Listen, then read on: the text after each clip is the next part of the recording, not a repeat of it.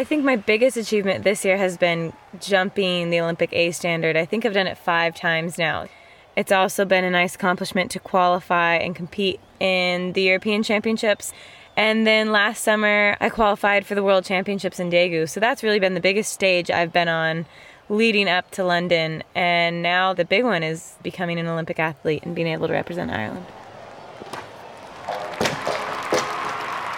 I'm Tori Pena, and I started pole vaulting in high school. One of the things I was really into for years, and I kind of had to give up because of pole vaulting, was I Irish danced for about 8 years very competitively, and that was actually my first time over to Ireland for the World Championships in Killarney in 2003. But pole vault won over in the end. It was my brother who vaulted in high school ahead of me, and he just recommended that I try it out. I was lucky because where I grew up, we had great facilities and really great coaching, and it really takes that to kind of get your foot in the door. Luckily, I was just in the right place at the right time with a really dedicated coach.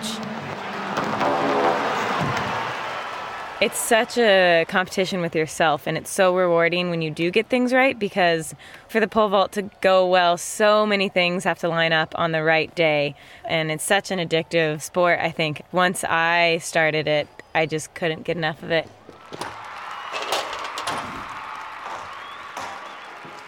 There's a sprint, there's a jump, and then there's this gymnastic ability at the end. So in a lot of ways, the run-up is similar to a long jump run-up. You have to have speed, you have to be able to jump off the ground, but then once you jump off the ground, I think you have to have a couple screws loose in your head to want to actually pole vault and go up in the air and throw your body upside down.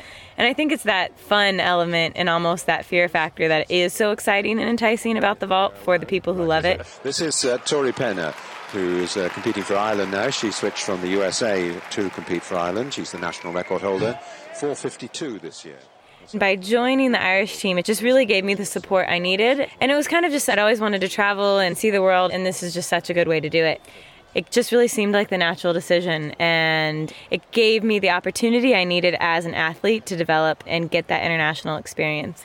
It's been great. I would never look back. You know, it's a huge accomplishment. I just think any way you look at it, in so many sports, the Olympics is really the ultimate in goals. And to see it through now, we're so close. It's a big event for me and my family, so it's very exciting.